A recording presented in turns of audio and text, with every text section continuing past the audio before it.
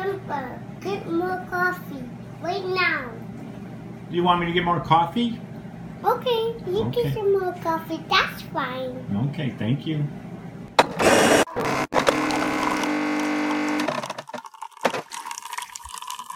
I, of course, am Mary B's number 5 son. I have 4 older brothers, Jim, John, Joe, Jerry. Noise you heard at the beginning, that's my coffee maker, Rhonda. When I need a cup of coffee, I always say, of course, help me, Rhonda. When I need an emergency cup of coffee, I then say, help me, Rhonda, help me, Rhonda. I'm doing this because of my love for coffee. Thank you, Rhonda, for another great cup of coffee to start the morning off. Welcome again to Coffee Break with Mary B's 5th son. I am Jeff. All right, let's get this week going with Coffee Break with Mary B's 5th son. And this is episode 44, season 2, episode 4, total episode number 44. And as we all know, number 44 in baseball is Henry Aaron. I actually watched the game. He broke Babe Ruth's record in April of, I think, 1974, 75. That was Pistol Pete Maravich's scoring average in college. And then he had to take number 44, I think, with the Atlanta Hawks when he came out of college because they wouldn't give up number 23. And again, he was number 23, the original number 23 at LSU. And he's still the greatest college basketball player ever. And then, thanks to my brother Joe, the other number 44 is Forrest Gump in the movie Forrest Gump when he's playing on Alabama. And he's number 44. And you know what? I watched that movie 1,000 times, and I never really noticed his number. But my brother Joe said he's number 44. And I looked at it, and he's number 44. So thanks to my brother Joe for pointing that out. Our movie review, taping this right now on March 3rd, Thursday. Last night on March 2nd, I went to see Rocky, my favorite movie of all time, at the Elk Grove on the big screen. There's nothing better than watching a movie you really, really like at the show on the big screen. And at the beginning, when they run in big letters across the screen, Rocky, that is just so exciting. There's a coffee scene in the movie. I know I did this in my very second episode. I did Rocky where they're watching, his manager's watching him punching the meat, and in the background, Apollo Creed's asking for more coffee. Well, before that, when they're looking and trying to find who Apollo wants to fight, he's got the big book, and Shirley, the secretary, comes over by him and says, Mr. Creed, would you like more coffee? Right there, again, Apollo Creed, he's wired, and he's, drinking the coffee, and it's a good scene. In a couple weeks, it's going to be the Oscars, and on that day, I'm going to have a very special Oscar podcast regarding my living in California, which was very exciting on the night that Rocky won Best Picture. So I was living in California. I'll have some interesting facts on that one. Some more coffee, Mr. Creed. No, thanks, Shirley. What do you think about Billy Snow? American Idol is starting. I think it started last Sunday. I don't watch it anymore, but I used to watch it so I could have something in common with my children to talk about. And actually, I think up until maybe season 7. In the first couple of seasons, I don't know which seasons, when somebody would get voted off, they played this great song by Daniel Pewter. I think that's how you pronounce his name. And it's called Bad Day. So you had a bad day. So there's a line in there where it says, you're faking a smile with your coffee to go. To me, it's a great song. I have it downloaded on my phone. Great song, and fittingly for that, I don't know why they stopped playing it. Great song, and they do mention coffee in there. So you're having a bad day, and what do you do to make you feel better? You get that cup of coffee. So you're faking a smile with the coffee to go. And tell me your life's been way offline. You fall to pieces every time, and I don't need no care, no, 'cause you had a bad day.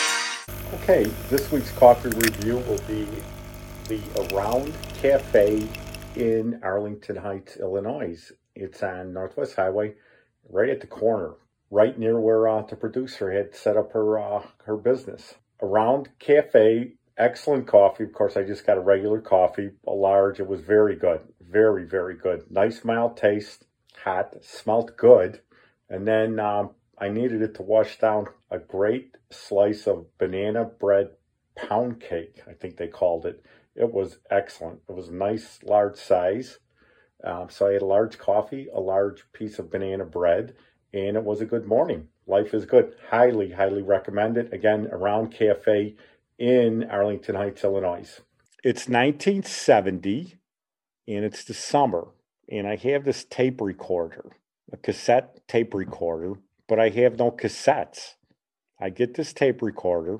I got the batteries, but I have no cassettes. My brothers and I, all we had were 45s, vinyl 45s, no cassettes. So we're sitting in my basement one day. It's me, Michael Martin, Danny Fraley, who I'd mentioned the day that Michael hammered cash, Rich, and I think Jerry Gott was there. And let's go downtown Roseland on Michigan Avenue, and they used to have a record store with cassettes. Danny says, and Rich, we're going to go inside, take a look. You guys wait here. We're like, well, why would we wait here?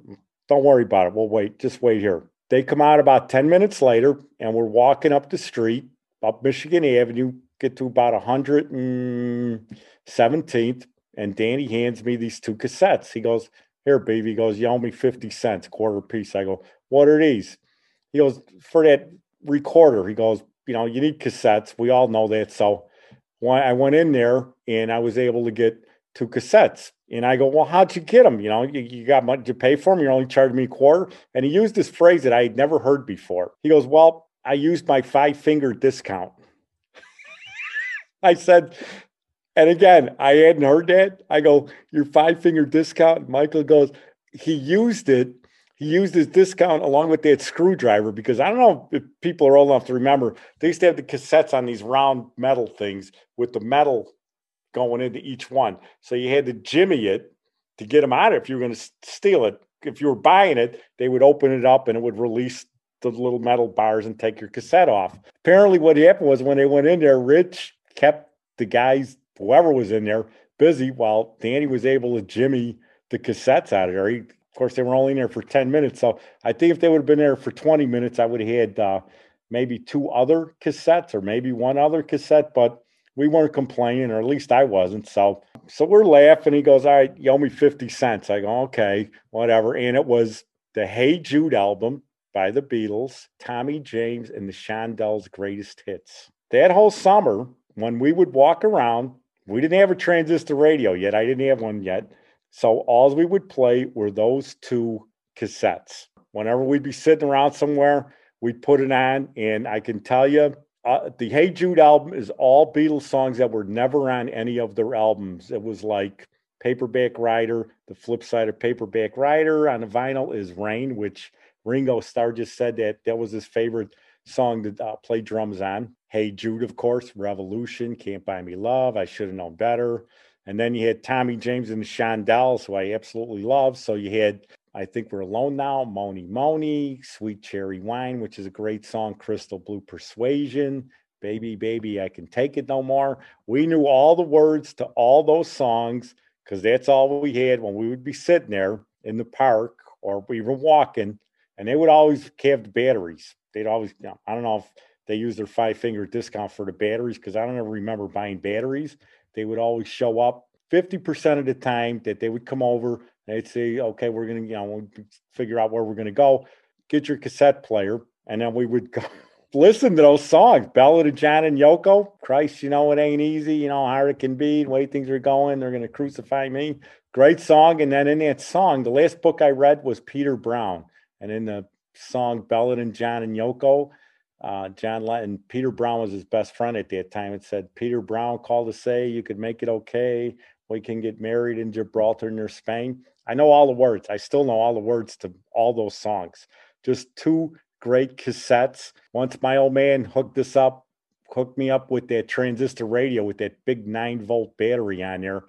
That was it. I had to retire the Beatles and Tommy James and the cassette player, which I used later. I would record my own songs off the radio. Great summer of music because you know what? nobody gets tired of listening to the Beatles, and no one gets tired of listening to Tommy James and the Shondells. He's still around, and I read his book. It's called Me, Music, and the Mob. Great book, and they've been trying to make a movie out of it, but I don't know if that'll ever happen. I learned something that summer of 70. Five Finger Discount. A great summer, my favorite summer of my childhood, 1970. Great music, and just great times listening to those two cassettes. My God, that summer was just a special summer for me, and those two albums, just great. Anytime I hear one of those songs off of each cassette or album, just brings me back to that summer, walking around with that cassette player and just playing those songs. It's just a great time. So I'll leave it at that. And that is it for this week. I know it's short, but we're going to have two special guests on. What are we going to call them, producer? Not housewives, right? Of barcodes. We won't even call them housewives because I don't think they're housewives. They're just like people. So we'll have two special guests on, Julie and Angelica, and we're going to talk about hanging out at work and our jobs. Julie, I worked with at AT&T for 25 years, and Angelica, while she was on with GC, Housewives of GC, now she's moved on to two other jobs. So we'll bring her on. And my Instagram, I'm going to put on this week. I found my radio contest list in my copy of my check, my $10,000 check. And I found the list that I wrote. So when I was an operator, so I'm going to put that on Instagram, which is at Mary B's Fifth Son, MARYBS number 5 THSON. And with that, we will say goodbye and happy March. Okay, any comments or suggestions, good or bad, send them to our email, which is marybs5son@gmail.com. So that would be MARYBS, the number 5, SON@gmail.com. Thank you. To my mom, again, who always said 2 things will make a day go by better: coffee and a smile. If you put those 2 together, you're going to have a good day. Thanks again for joining us with Coffee Break with Mary B's Fifth Son. Join us next week where we continually talk about coffee, which we all love. Thank you. Thanks for joining us. I'm your host, Jeff Balser. The intro was by Yvonne Two Elements. Thank you. Production by Downtown Media Works. Join us every Sunday morning for Coffee Break with Mary B's Fifth Son. And you can like and subscribe us on Apple Podcasts. And you can also find our website on Buzzsprout. All right. So what did that cassette player look like? And then who got it for you? You know what? I don't know. What? It was a little brown thing. I think my dad, he used to bring home different things. I think he had it. My brothers didn't want it. So, I just picked it up in the house. One day it was there. I don't actually remember how I got it. It was just there, and then nobody used it. So I took it. And then How big was it? The size of a book? It was just a regular cassette player. No, it was from the 70s. I'm used to like the Walkman. I was from the 60s, actually. No. So what would it look like? How big was it? No, it was not a huge player, but an old player with the buttons: play, record, rewind, black buttons. And it had a handle to carry it. Okay. And we didn't have earphones. I don't think they had earphones back then, but we didn't need it because we played it loud. But it was and it had the speaker inside. So, it just had the buttons. If you're old enough to remember, which obviously you aren't. No, I wasn't born in 1970. It was just carry it. Yeah. And you crank that baby up, and the cassettes were just little too. Did you ever see cassettes? Yeah. Are they like the regular ones, are like about this size? Like they're size? They look like a little box of plastic case. Mm-hmm. Okay. And they're cassettes, unlike CDs. Right. How many cassettes did you have total? Just those 2? That's it. And I never, after that, after I got my radio, what I would do is, they used to play like the top 100 songs on Memorial Weekend or July 4th or something. So I used to sit there all night, and as the song would play on the radio, I would record the songs on my cassette. Okay, and I would pause it for the next song, and I would make my own songs on cassettes. So when You they do like a mixtape. You made your own mixtape. yeah, exactly. So that's what it was, a mixtape. So I used that tape recorder for a long time. How long is a long time? Like a couple of years, couple of months? I brought that thing to California in 1976. So you had it for like a long time. Yeah, I still had it. And the batteries. What I did was I ended up selling that in California to get tickets to go into Los Angeles. I sold it. The last tape I recorded off the radio was the last song, and I still remember it was Donnie and Marie with Soul and Inspiration.